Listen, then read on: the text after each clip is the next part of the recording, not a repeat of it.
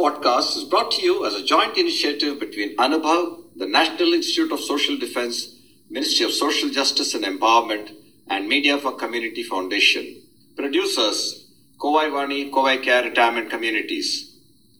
If you are a senior citizen and need help, contact our Elder Helpline 14567 between 8 a.m. and 8 p.m.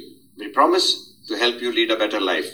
I repeat, 14567 between 8 a.m. and 8 p.m.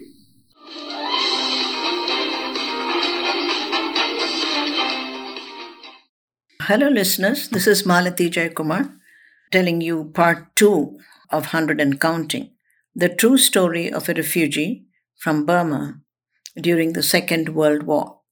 The immeasurable joy of her husband's arrival and the birth of a girl child after 3 boys was enough compensation for all the heartache. As refugees, they had to start all over again on a clean slate. She delved deep into her memories of so rich and varied, the agony of losing her only elder sister at a young age, trying her best to be more than an aunt to her 6 nieces, her husband's rise to success and fame as a legal luminary, her life in Shimla and in Delhi, and her total involvements with her own children. She survived a bad attack of TB and was bedridden with a gynecological problem that left her weak and helpless. Back on her feet, she continued to care for her large extended family. She thought of the occasions when she accompanied her husband to the Rashtrapati Bhavan for receptions, he dapper in a suit and she a picture of elegance in a Kanjivaram sari with flowers in her luxurious hair, trailing the heady scent of jasmine and Tata's eau de cologne. That was the ultimate in perfume those days, more fresh and light than all the modern ones, with fancy names and suffocating aroma. Her life was full, feeding her brood, attending the ladies' club, learning ikebana, dealing with tragedies in her family, and trying to stretch the household money to the maximum extent possible. Time flew by. Now at 100, she found each day crawling by at a snail's pace.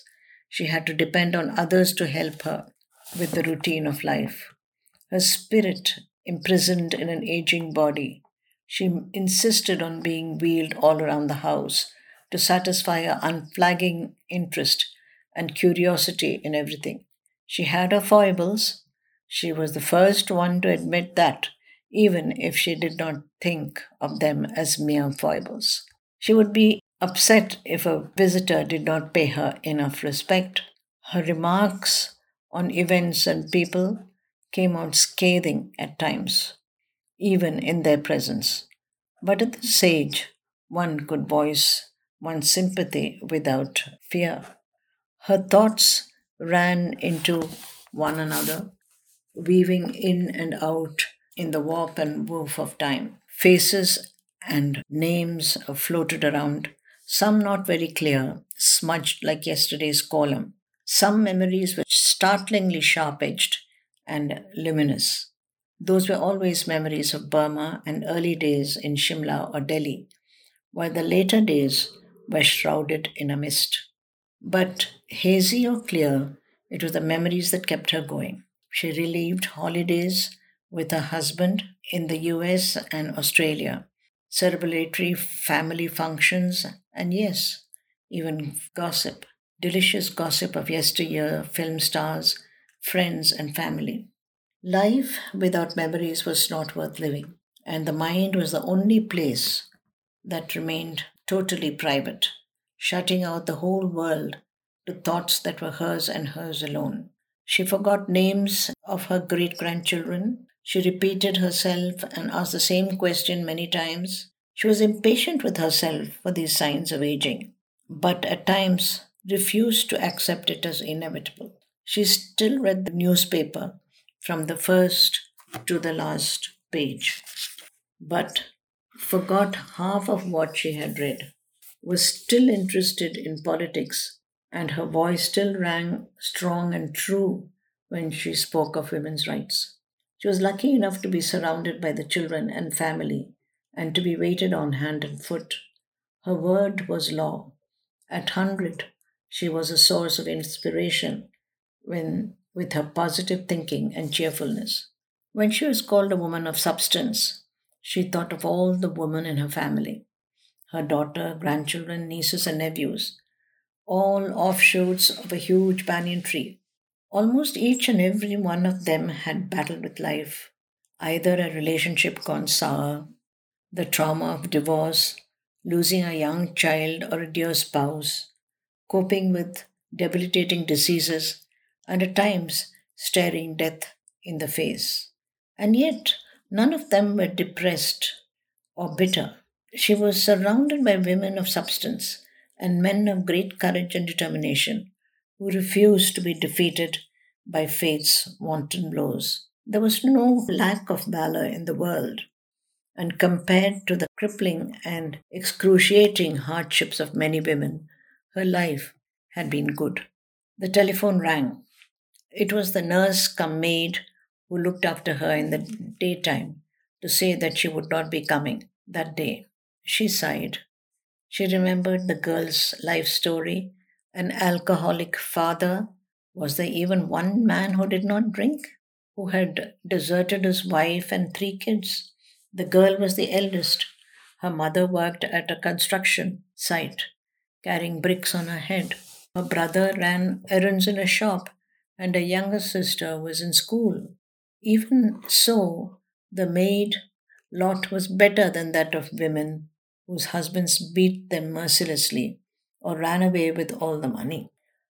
Out of 100 women, there were probably five who were happily married.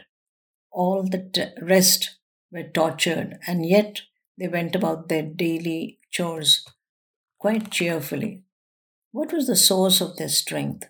Was it the prayers repeated 108 times, visiting temples, or performing religious rituals?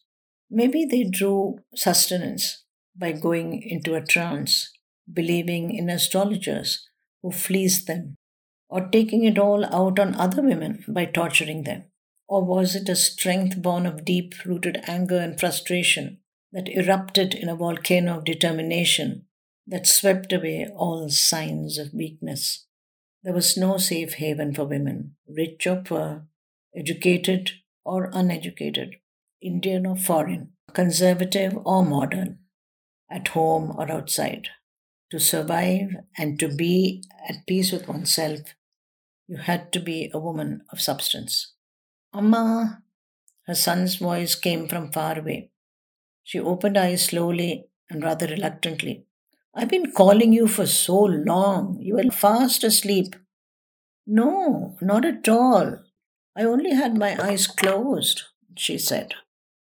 Hope you all enjoyed the true story. Watch out for story time and send in your views on kovaibani@kovaicare.in. Thank you. இந்த வலையொலி அனுபவ் தேசிய சமூக பாதுகாப்பு நிறுவனம், சமூக நீதி மற்றும் அதிகாரமளித்தல் அமைச்சகம் மற்றும் மீடியா ஃபார் கம்யூனிட்டி ஃபவுண்டேஷன் இவர்களின் கூட்டு முயற்சியாக உங்களிடம் கொண்டு வரப்பட்டது. திட்ட ஒருங்கிணைப்பாளர்கள் டாக்டர் ஆர் ஸ்ரீதர் மற்றும் ஆலோக் வர்மா அவர்கள். வானொலி ஒருங்கிணைப்பாளர்கள் பூஜா முராடா, கௌசல்யா மற்றும் சாய் சுதா அவர்கள். தயாரிப்பாளர்கள் Kovai Vani, Kovai care retirement communities. நீங்கள் ஒரு மூத்த குடிமகனாக இருந்து உதவி தேவைப்பட்டால் எங்கள் எல்டர்லைன் ஹெல்ப் லைனை தொலைபேசி எண் 145667 இல் தொடர்பு கொள்ளவும். காலை 8 மணி முதல் இரவு 8 மணி வரை. ஒரு சிறந்த வாழ்க்கையை வாழ உங்களுக்கு உதவி செய்ய நாங்கள் உறுதி அளிக்கிறோம். மறுபடியும் கேளுங்கள். தொலைபேசி எண் 145667 காலை 8 மணி முதல் இரவு 8 மணி வரை. That's all for today, folks. Be safe. Fight COVID with 2 vaccinations. Wear a mask when you go out. Keep safe distance. Observe proper hygiene. We must win. We will win. Thank you.